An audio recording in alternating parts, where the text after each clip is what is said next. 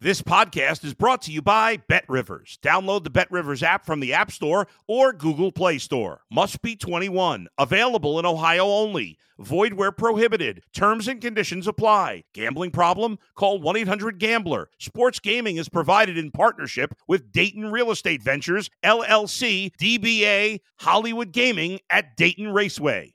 If you're a tennis fan, you'll love Betting Weekly Game Bet Match on the BetRivers Network. Whether you're a bettor or just love tennis, you'll enjoy the in-depth analysis each week of the tennis calendar. Subscribe to Game Bet Match today from your favorite podcast provider. If you're a tennis fan, you'll love Betting Weekly Game Bet Match on the BetRivers Network. Whether you're a bettor or just love tennis, you'll enjoy the in-depth analysis each week of the tennis calendar. Subscribe to Game Bet Match today from your favorite podcast provider. You're listening to Sports Bettor's Paradise on the BetRivers Network.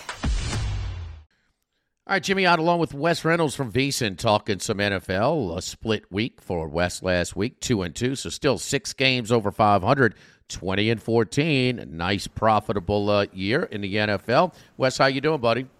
I'm all right, Jimmy. Ended up having a plus week because of the Monday night game, but that Sunday, I've had better witching hours in that early Sunday card. That Bills meltdown was painful. I had the Bills as well. What number did you get the Bills at? I got it at 5. I laid the money line actually at the lowest when it was like 3, and it was about a little less than $1.65 to be exact where I got it. You know, because I was thinking about taking them even with Case Keenum. And, you know, the offense, look, they moved the ball on Minnesota. They were the better team throughout most of the game. And then just late, Josh Allen hadn't looked the same.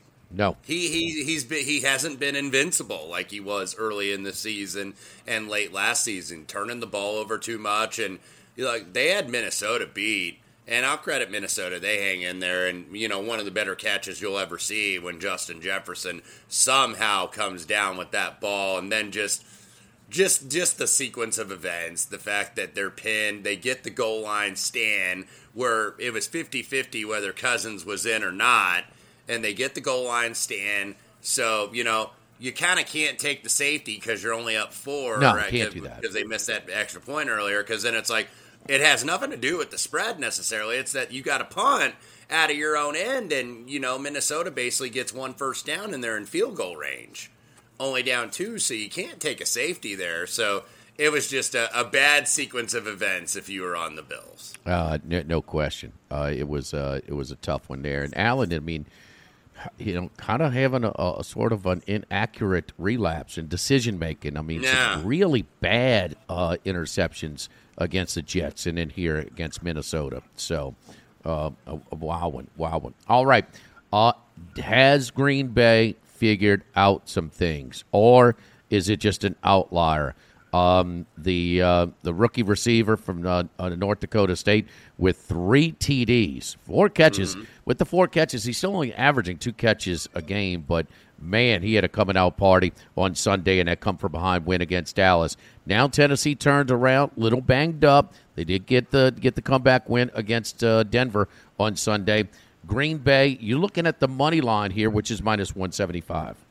Yeah, and it's now up to 3. I think it was about 2.5 pretty much on the opener. But, you know, when you look at this, Tennessee, I believe they barely got outgained by Denver. It was pretty much a coin flip game, even though Tennessee was probably the better team in the second half. Denver could just do nothing. But, you know, this is a team right now that would be the number 3 seed in the AFC playoffs if the postseason began this week.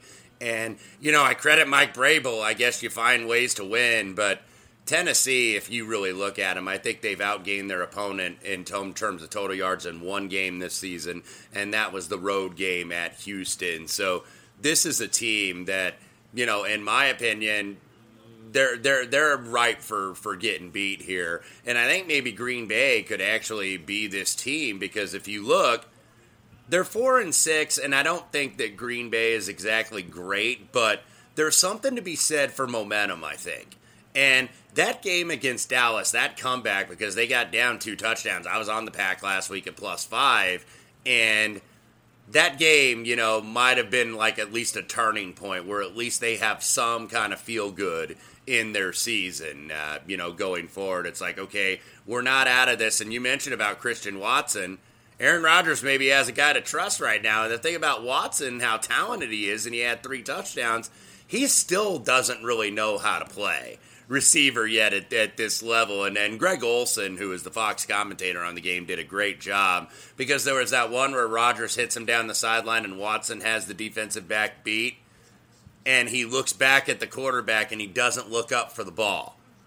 And that's something that you learn as a receiver for a veteran. I thought that was a really good observation about Greg Olsen. So that tells me this kid's got a lot of potential up there in Green Bay with what he's doing now, or what he did at least in this game, and the fact that he still doesn't really even know how to play the position at what you need at this level. But, Green Bay, nice job coming back. I think they kind of saved the season. They ran the ball really well last week, 5.3 a carry. So I think some momentum carries forward in this short week for Green Bay, and I like the Pack over the Titans at home. Yeah, Jones for 138, Dillon for another 65. So, over the 1-2 punch there. And that's kind of what you would think maybe in 39 rushing attempts, 20 passing attempts. So that's where their consistency is running the ball, and then they can do such things, because Dallas's pass rush has been pretty good, but they were able to run the ball, and that's their most consistent weapons, no doubt, offensively this year. Also, always tough turnaround for the road team on these Thursday night games. So that in Atlanta, so with Atlanta last week against Carolina, see it a lot. So Green Bay money line -175. They're -3 at Bet Rivers. Dallas in Minnesota. So Dallas has to try and get back up off the mat. They go back up to the Midwest and to the NFC North. This time they'll be in the Dome against the Minnesota Vikings. Vikings euphoric after that come-from-behind win. Yeah, absolutely. And look, this is a tough spot, actually, for Dallas, because, look, got to go on the road 2 straight games before you get that Thanksgiving game, the annual tradition down there at Jerry World. But this is more going against Minnesota, I think, a little bit. And look, Minnesota was a team that I bet to win the NFC North, and they look like a pretty good bet to do that right now. This is a team that I bet over their season wins. That's going to happen. This is the team that I bet for the Super Bowl as a long shot in the 40-1 range. I don't know if that's going to happen. I certainly feel a little bit better about it than I did when I made the bet over the summer, but Minnesota's been getting relatively, they've been getting some luck here, too. I mean, I think that they're a good team, and I think there's a lot to like about this team. Kevin O'Connell, I think, has certainly been an upgrade as coach there for Minnesota over Mike Zimmer. But this is also a team that's gotten the bounces, and sometimes that happens in the NFL. You get a team that gets the bounces, and you get the team that doesn't, and Minnesota really has. And look, credit for them for coming back when it looked like it was over when they were down 27-10. I'm thinking, you never think you're totally safe with a bet, but I'm thinking, okay, I'm at least in good shape here, just one more score and it's going to put it out of reach, and you just need the time to tick down. And eventually I find myself with a losing ticket on the Buffalo Bills. But, you're looking at Minnesota, who goes into Buffalo and beats Buffalo, who most power ratings still say that they're the number 1 team in the AFC. There's probably a few that have Kansas City up there, but I think most sharp guys' power ratings still have Buffalo as the number 1 team in the AFC based on the numbers. And Minnesota goes over there and beats them. And then it's like, no, they're an underdog at home to Dallas, who just blew a lead to a worse team in the division, Green Bay. I think this is the good time to take Dallas. I know this is always that tricky spot, second road game consecutively, and then the Thanksgiving game on deck. And Minnesota has gotten a little bit of support on the early line. I think this got up to 2.5. Now you're seeing it down to like 1.5. But look, I still lay it with Dallas here. I think the odds makers at this stage of the season, in Week 11 in late November, numbers are a lot tighter than they were, obviously, at the beginning of the season. So there's sometimes where I say, hey, the odds maker's kind of telling you who he or she likes, and I think these odd makers like the Cowboys, and I'm with them. Dallas at Bet Rivers currently at 1.5. Gee, Wes, what makes you say Minnesota's had a little bit of a luck. After splitting their first two, winning 23-7 and losing 24-7, they've won 7 in a row, all one possession games. We know the Buffalo, a miracle comeback. Washington was a questionable call from going up 17 with a pick six. They called a defensive holding.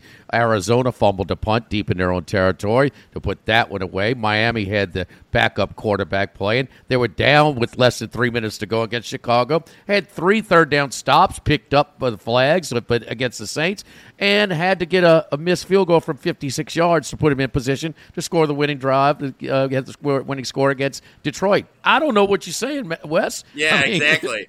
Like that Miami game you were talking about, what'd they get? I mean, they had to go against Bridgewater and Skylar Thompson, so the 2 and 3 quarterback. And I remember that game because Minnesota got out-yarded in that game 458 to 234. Yes. Keep in mind, Tua did not play for Miami. So this team's been living right a little bit. And look, I think Dallas, I know Dak had a couple turnovers last week. But I think since Dak has come back, this offense has had a little bit more juice. Zeke has been out, so Tony Pollard is getting more carries. Now, you want to get Zeke back not just for the production, but I think also for the pass protection, basically. But, yeah, I think Dallas, they knew they kind of let one get away last week. I think they come out on fire here and get out ahead of Minnesota very early. Yes, it's in you. It's ingrained in your brain, huh? 458 to 234 and 23 to 11 first downs in that Miami-Minnesota game. All right, speaking of maybe some little hangover effect, I introduced you to the Washington Commanders. Yes. So they had spotted the Eagles 7 when Taylor Heineke turned the ball over early, and then they ran the ball. And the Philadelphia Eagles matched their season total of turnovers with 3 turnovers in the game on Monday night. So Commanders win an emotional come-from-behind game, give Philly their first loss. Now they travel to sleepy little Houston. Texans on the season, just 1-7-1. The spread is 3.5 at Houston. Yeah, and this is kind of the hold your nose play or sell high play, if you will, but yeah, I'm gonna sell the Commanders here. Look, they just beat the last undefeated team. They went on the road on Monday night in a national TV game. Now you're going to Houston, who's just 1-7-1 straight up on the season. They haven't scored more than 24 points in any game throughout the schedule, but it is very difficult to back the Commanders, and that's why I'm going to back the Texans. Davis Mills has been better at home. 7 touchdown passes in 4 games versus 4 touchdowns in the 5 road contests. But, you look at Houston last week, and it says 8 points, and the Giants, led basically wire to wire in the game. But you could make a little bit of an argument that maybe Houston should have not only covered, but perhaps even had a better chance to win the game. Houston had 6.4 yards of play on the New York Giants, and the Giants only had about 5.5. It was really the 2 turnovers that kind of put them behind the 8 ball. But Houston, for a lot of that game, even though they were never leading, were the better team. And coincidentally enough, you're seeing the Giants get bet again. Some of my money already on +4 with Detroit. It's only 3 now. But, I do like Detroit a little bit in that spot as well. But I think Houston a little bit better at home. You get Washington going on the road. The rush defense is certainly a concern for Houston, being that it's last in the league. And we saw what Washington did. They didn't really get a lot of big games against that banged-up Philadelphia defensive line, but they kept Philadelphia offense on the bench. And that's why, Philadelphia is such a timing and rhythm offense that when they're out there or they're on the sideline for a long stretch of time, they never really seem to get into the rhythm, after those first 2 drives. They seemed all out of kilter. So you look at Houston on the offensive side, Brandon Cooks and Nico Collins are back healthy, the top 2 receivers. They one or the other have been a little bit banged up, but now they're back. And I'm also a little bit concerned about Taylor Heineke in the role of road favorite. Even though I like the guy, I like the fact that he plays every game like it's his last game, but that's both good and bad. He's thrown 4 interceptions and fumbled 8 times in 4 starts this season. Not lost all 8 of those fumbles, but the turnovers are a little bit concerned with a road favorite. And then when I think you get a team, Jimmy, that is not used to the role, that is not used to a certain spread role, a team that's been an underdog for a lot of games, then all of a sudden they become a favorite, especially a road favorite here. So, I know it's tough to back the Texans, but the Texans, they were projected to be one of the worst teams in the league, and they certainly have lived up to that. But they play hard for Lovie Smith every single week. I got to give them credit. I don't think they've mailed it in just yet. So give me the Texans as the home dog. Texans certainly had their opportunities, their chances against New York on Sunday. And, they talked about Mills. Mills had a nice day. 319 yards on 37 attempts, so 8.5 yards an attempt. 1 TD, 1 interception. Pierce, right at 100 yards and 17 carries, 94 yards and 17 carries.